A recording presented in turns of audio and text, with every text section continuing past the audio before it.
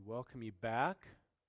I got a lot of room to run this morning, so I got a lot of open space here. So you guys must think that when I get excited, I spit or something. I don't know. That's all I can think of. I don't know. You do, yes. Amen. Amen. Well, you guys are looking good today. I already said that, right?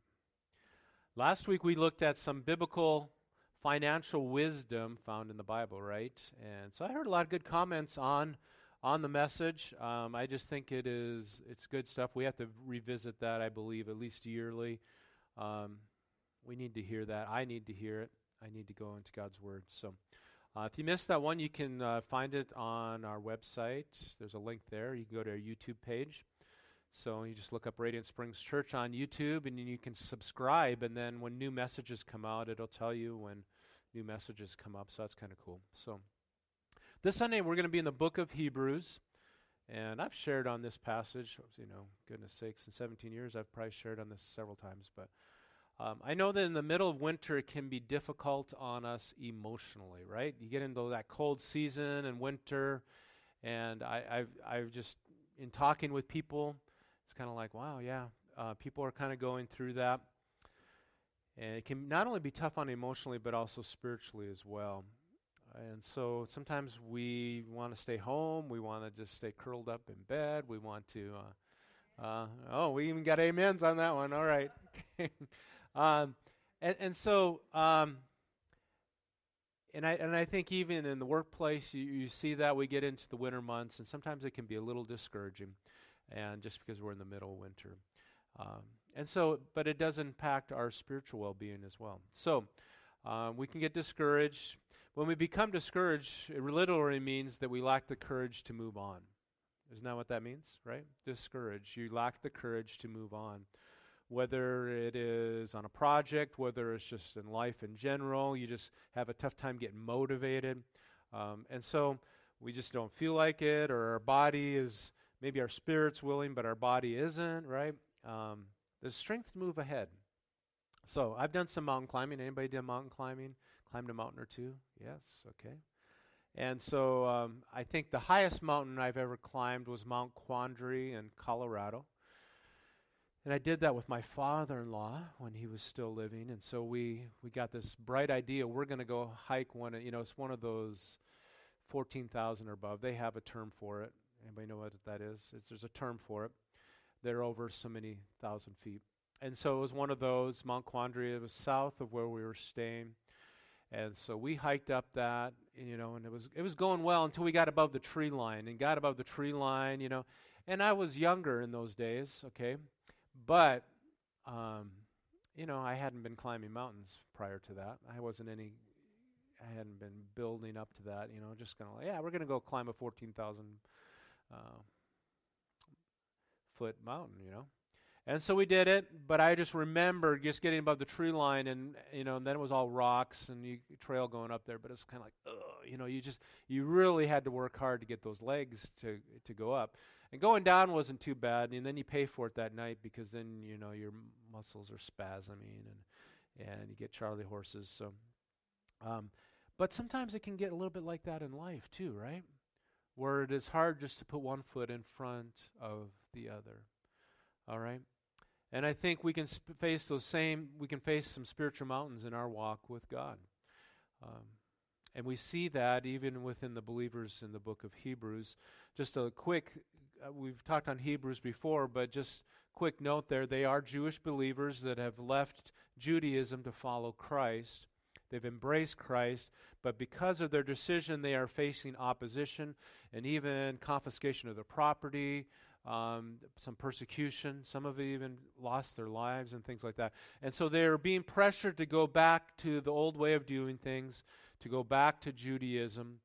And so the author of Hebrews is encouraging them to stay in the fight, to stay in their faith, to realize what they have in Christ, that it's far better from what they had just following the Old Testament and the Old Testament law. All right? And so that's where chapter 10 kind of begins. We're going to jump in at verse 19. but it talks about Christ's sacrifice. And so I talked about that during communion. I kind of hit on some of that already, so that worked out good. So let's bow our heads in prayer and then jump into God's Word today. Father, we do thank you for your Word. We thank you that it is the living Word of God. Hebrews talks about that. It is able to penetrate heart and soul, bone and marrow. It's able to go to the deepest parts of our life, Lord. Not only just to help us to know what is right and wrong, but to encourage us and to speak into our spirit as only your word can do. And so, Lord God, we give you the thanks, we give you the praise. In your name we ask, amen. Amen. So in chapter 10, the author of Hebrews is building the case that Christ went to the cross. He offered his life once and for all for my sin and for your sin. Once and for all. There wasn't all these weekly, yearly sacrifices that had to be offered. It was one and done. Christ was the perfect sacrifice for our sins. Amen?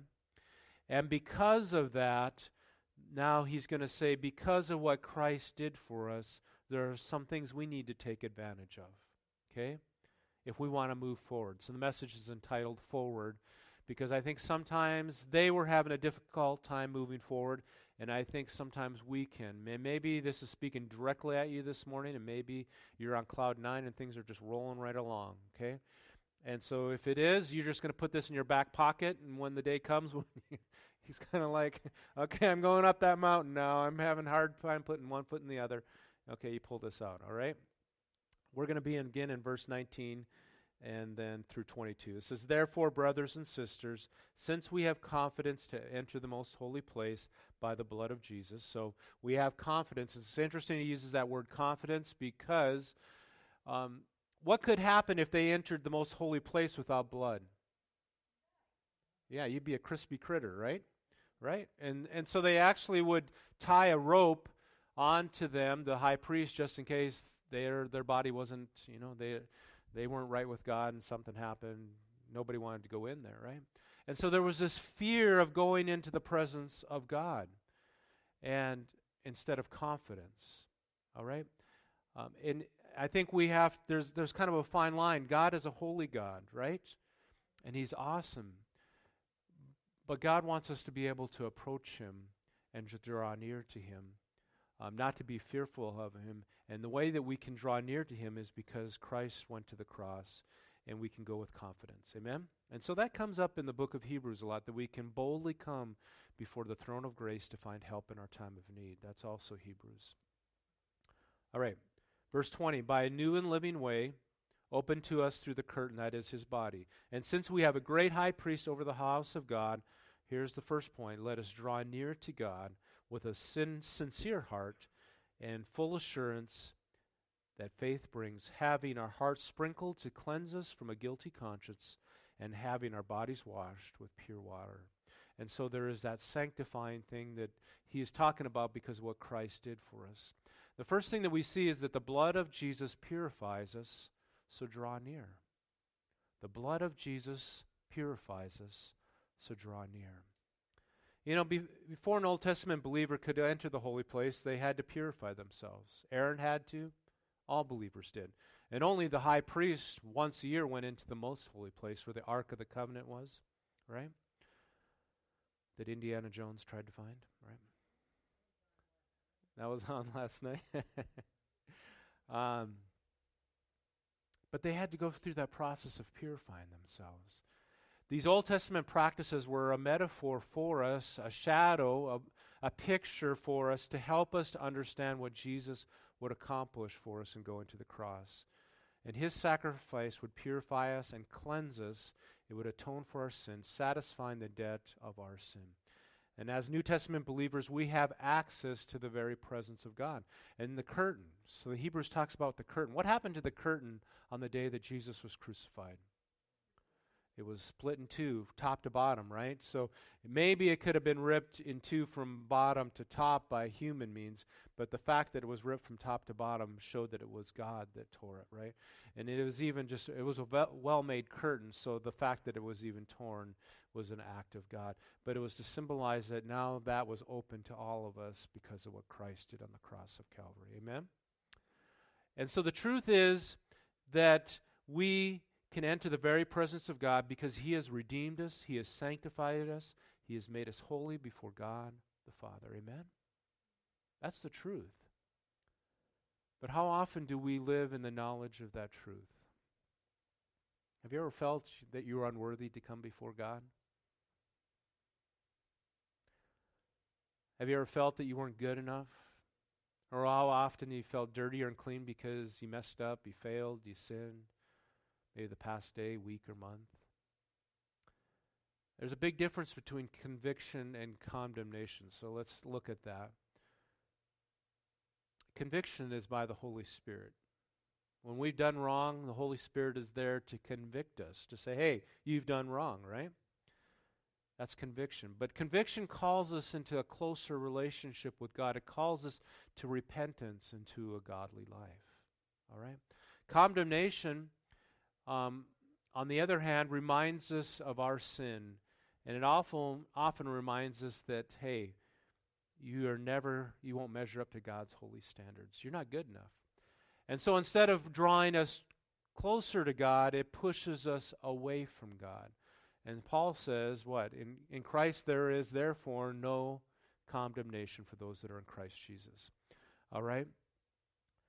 Conviction is important because we want to draw near to God, because there we are made holy, we are renewed, and we have fellowship with God. Amen? We have fellowship with God. And it's there that I believe that our spirits are made alive, we're energized, we become who God has called us to be. And so the admonition of Hebrews is to draw near to God with faith, knowing that He has purified us. I can go with confidence, no fear, no fear. I don't know what the highest place that you've ever been. In other words, by that I mean a place of position. I don't know. Has anybody been into the White House, into the president's office, or maybe a person of great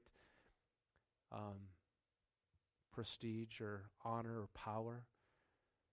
How would you feel? Would you go in there with confidence, or would you be a little bit trembling, right? And when you think about that going before a holy God, Isaiah said, hey, when I became before God, I was undone, right?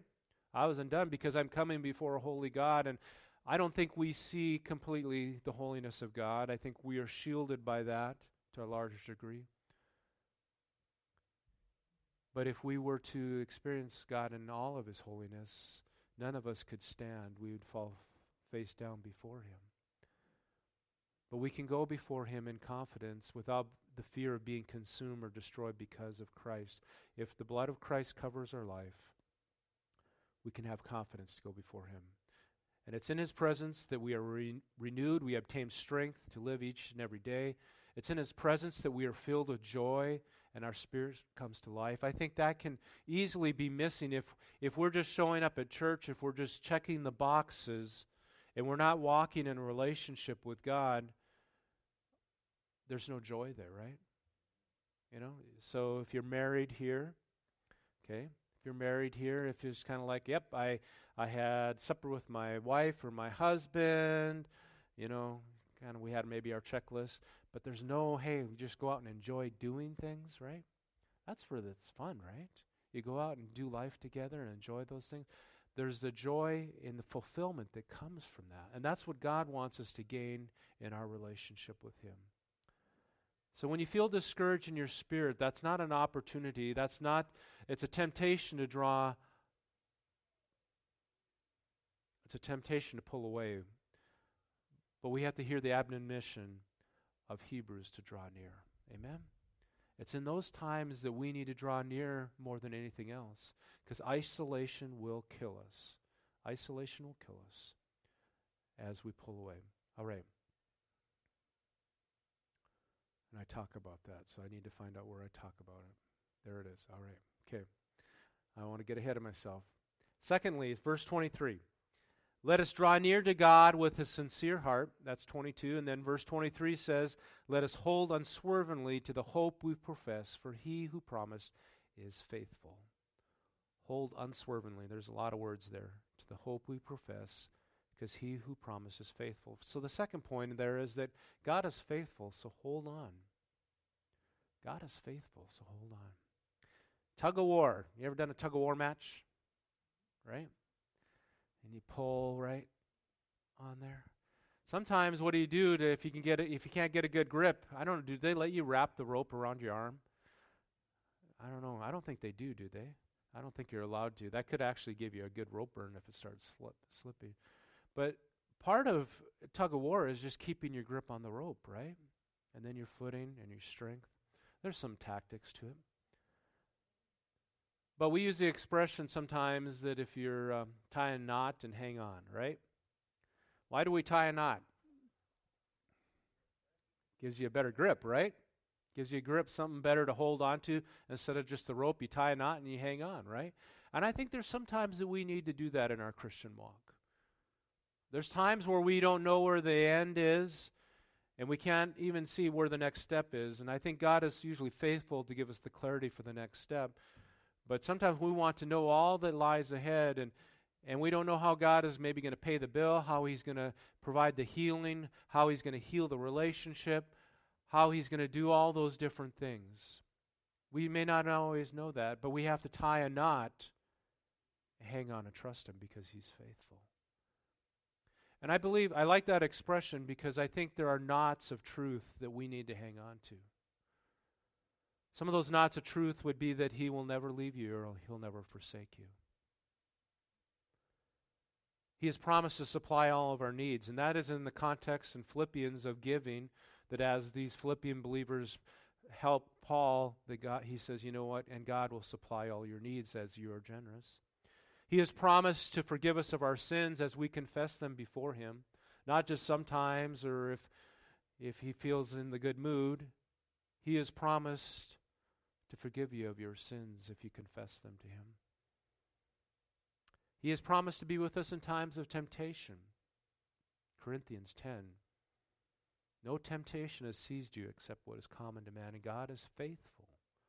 He will not let you be tempted beyond what you can bear. That's where those knots of truth where sometimes things seem too strong, and you just have to grab onto that knot of truth and hang on. These believers that the author is writing to were thinking of quitting. Was the sacrifice worth it? They had made that commitment to follow Christ and to serve Him, but they were facing opposition. They were discouraged.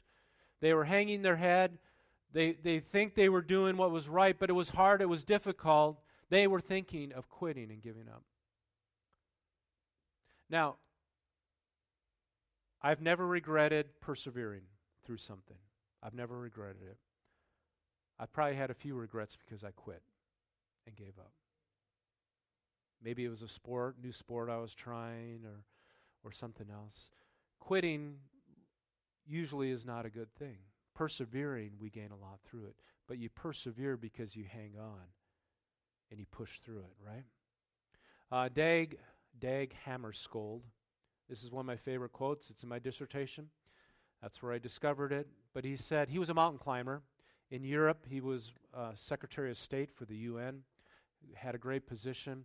And he was a God-fearing man, and so there's a book called The Markings that was written from his journal notes. It was published after his death. He was killed in a plane accident going on one of his work assignments to Africa, and his plane went down.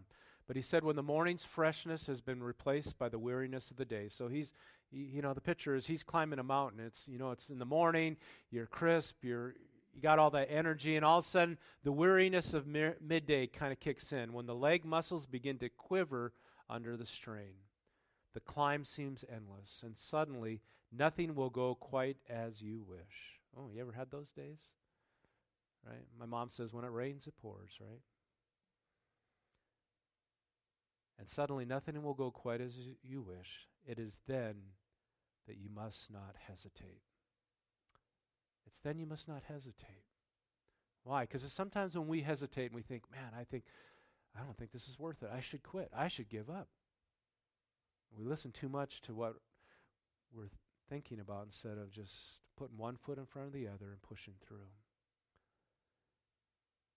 We'll never regret persevering. We will regret quitting and not finishing the race. The key to perseverance is keep moving on.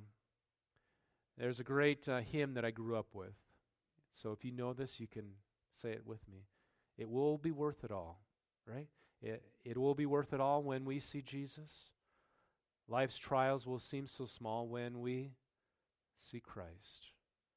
One glimpse of His pure face, all sorrows will erase. So bravely run the race till we see Christ. Remember that? Any of you remember that? I grew up with it. But it captures the idea of what it means to trust in the faithfulness of God, to hold on because He is faithful. Amen?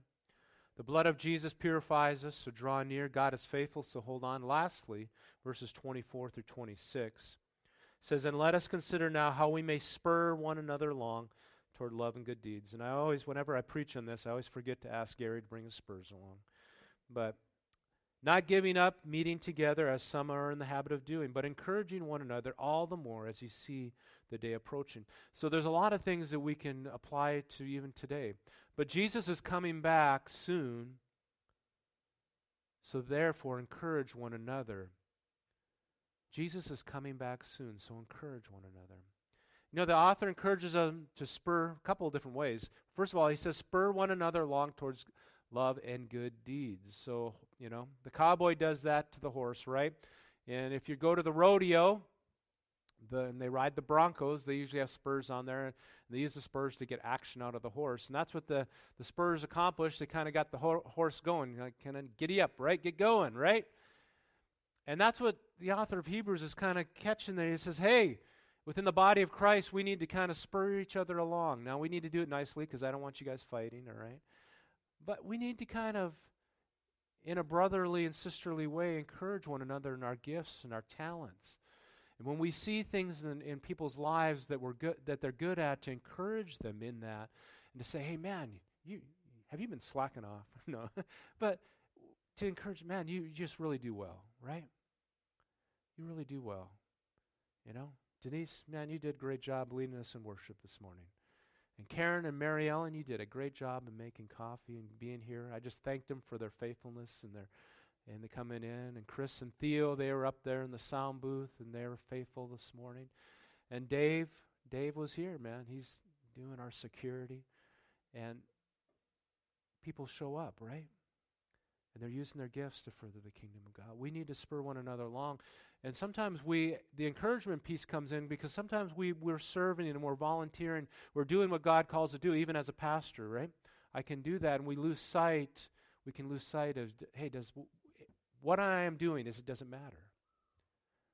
That's why I have to kind of go back to sometimes to our value and our visions statement. Because we have to come back to that, why do I do what I do? Amen? Victor, he was running to get here in time to read Scripture, but he was here. Right? Lizzie, she does all the update emails, Facebook posts. We all need that encouragement, and that's what the author of Hebrews is saying. Encourage one another, especially in that difficult time. And we do that, we can do that when we're watching on Facebook Live, and we got people watching this morning. So if you're watching on Facebook Live, you have to encourage one another, somebody that is watching this morning. Hey, Guillermo, it is good to see you, man. I see you watching here this morning. And Yesenia and Jamie. Jamie doesn't get to be here with us a lot, and Cheryl. But so if you're watching on Facebook Live, encourage one another, and that's going to be, when you leave today, you get to encourage one another, all right? But that encouragement is so important. We do that when we meet together, Sunday mornings and Wednesday nights, and the small groups. Those are so important because that's where we can encourage one another. We can even talk about, man, I just had a crummy day. Did you know it's okay to have a crummy day as a Christian? It's okay, all right? And there are those days. Maybe you just get up and it's just kind of, man, I woke up this morning and it's kind of like, man, I had a bad dream last night. It's kind of like, I got a utility bill for $7,000. Why do I even remember that? Right? And Amy says, yeah, I had a bad dream too. It's kind of like, man, what did we eat last night? It just kind of woke up angry, you know. But we can have crummy days, but we have to encourage one another, right? But it happens when we're in that meeting together, and we can do it online. It's not as easy, but we can do it. But that's one of the reasons why we're even here. We need to study God's Word, and I know that's why you all come, is to hear me speak. I'm saying that facetiously, okay? But we need the worship, but we also need the fellowship, folks. Sometimes more than we realize. We need it. Isolation is a killer. Isolation is a killer. And so if Satan is like a wolf, right? And so a wolf, what does he do? He separates off an animal that is either weak or young, or that they feel that they have the advantage on. They separate them out, and they wear them out, and they have them for lunch. Right? Jesus wants to have a meal with you. Satan wants to have you for lunch. You can quote that. Jesus wants to have a meal with you. He wants to have fellowship with you. Right? Satan wants to have your lunch. And you're the main course. If he can have you for lunch, he will do that. That is his main objective, is to discourage you and eliminate you from the race. They've done experiments where people will stand in ice water, right? Barefoot ice water. I thought we could do that this morning. Anybody volunteer? Bob said he would.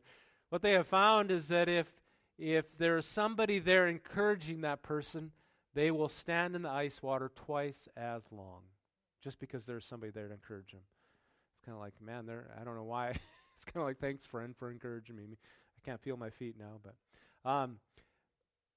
but if it means that we can stay in a bucket of ice water twice as long, how much will encouragement impact us as the believers in Christ when we go through that valley and we just need other brothers and sisters encouraging us? Amen? So, encouragement, there's just a couple key things that encouragement is important. When a person feels encouraged, they can face the impossible and overcome incredible adversity. So there's 5 important characteristics of encouragement. It provides awareness. When we encourage other people, we let them know what we think and that they matter to us. Encouragement creates belief. And so it does that because when we encourage somebody, it says, hey, I believe in you. I believe that you can get it done, right? It's belief. Sometimes we don't believe in ourselves, but when we have somebody come alongside of us that encourages us, whether it's a parent, whether it is a mentor, a friend, it says, you know what, they believe in me, I can get it done, I guess, right? Encouragement builds confidence, right? Kind of builds on that belief. People believe in me. They believe I can get the thing done, so I can get it done. And it improves attitude. Encouragement improves attitude. When we feel worse, after someone encourages us, we usually feel better, right? It changes our attitude and how we look at things. And lastly, encouragement promotes that action. It kind of spurs us along. It gives us a wind in our sails to carry us along so that we can do what God's called us to do. Encouragement. And it's not only here at church. Roger, it's for you in the classroom, right? There's so many different, at work, we encourage other people. That's so important.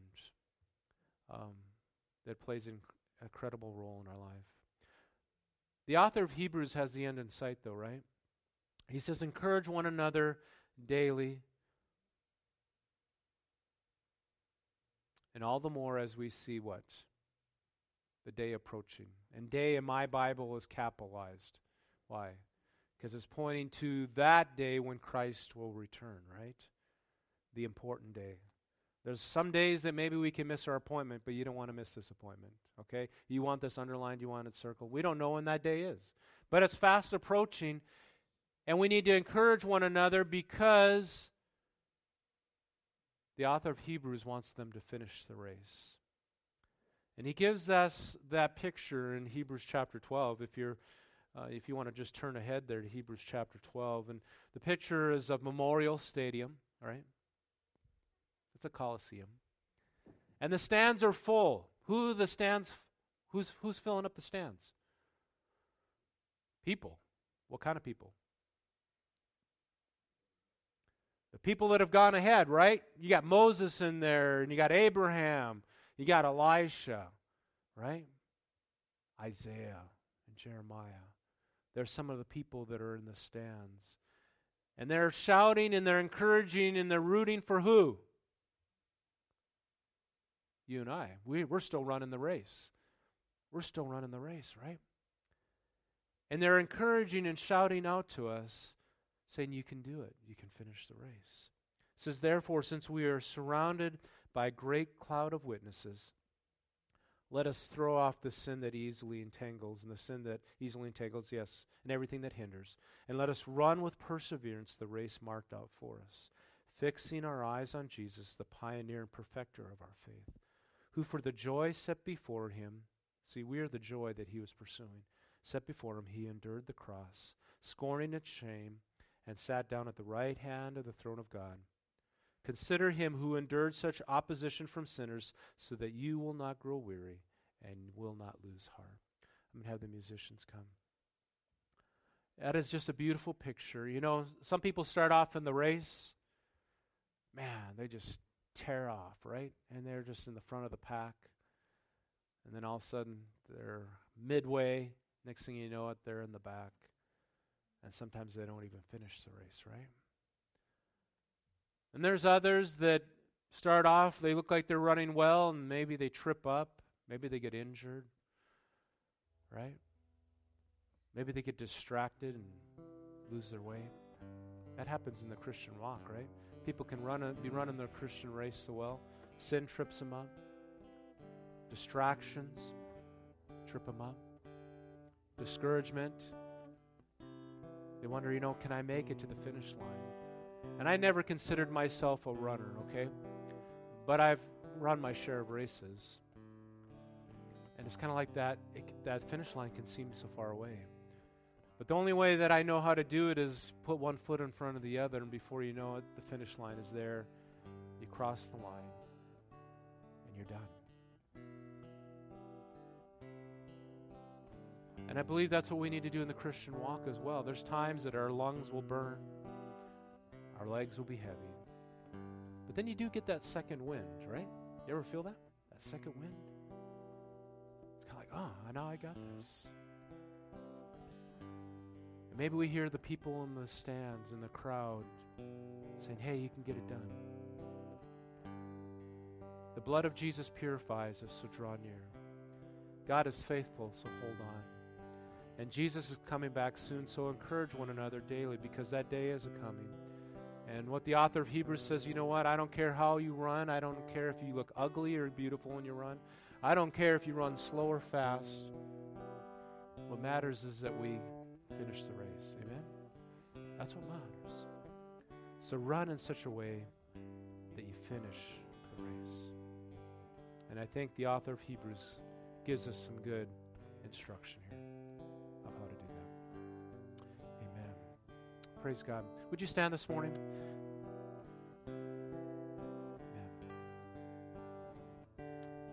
I'm going to lead us in a prayer of salvation. I try to do that every Sunday. I just never know who's listening, who is here. And if this is your day, just to solidify your walk with God. And so would you just join me in a prayer of salvation? If you're listening online, if you're here, just pray together and make that prayer our own, saying, Dear God, forgive me of my sins. Cleanse me of all my sin. Be my Lord and my Savior. Walk with me each and every day. Give me the strength that I need each day to glorify you and finish the race. Amen. And Father, I do just ask a blessing over your people this morning. Lord, let us be the church. Let us, if we are that person this morning that maybe has been discouraged, sometimes we're afraid to be that vulnerable. But Lord, we all go through those times of discouragement and difficulty. But Lord God, may you put people in our lives that can encourage us. And may we hear the words of Hebrews to encourage one another and to draw strength from you, to draw near to you, and to hold on, Lord God, in those times, to not give up. And so, Lord God, I pray especially for those that maybe are just sensing that in their own spirit. And Lord God, I pray that we can be the church that give us the wisdom and the follow the leading of the Holy Spirit, Lord God, that that we can be led to be encouragers to other people, Lord God, that we can lift each other up and be the body of Christ. We give you the thanks. We ask in your name.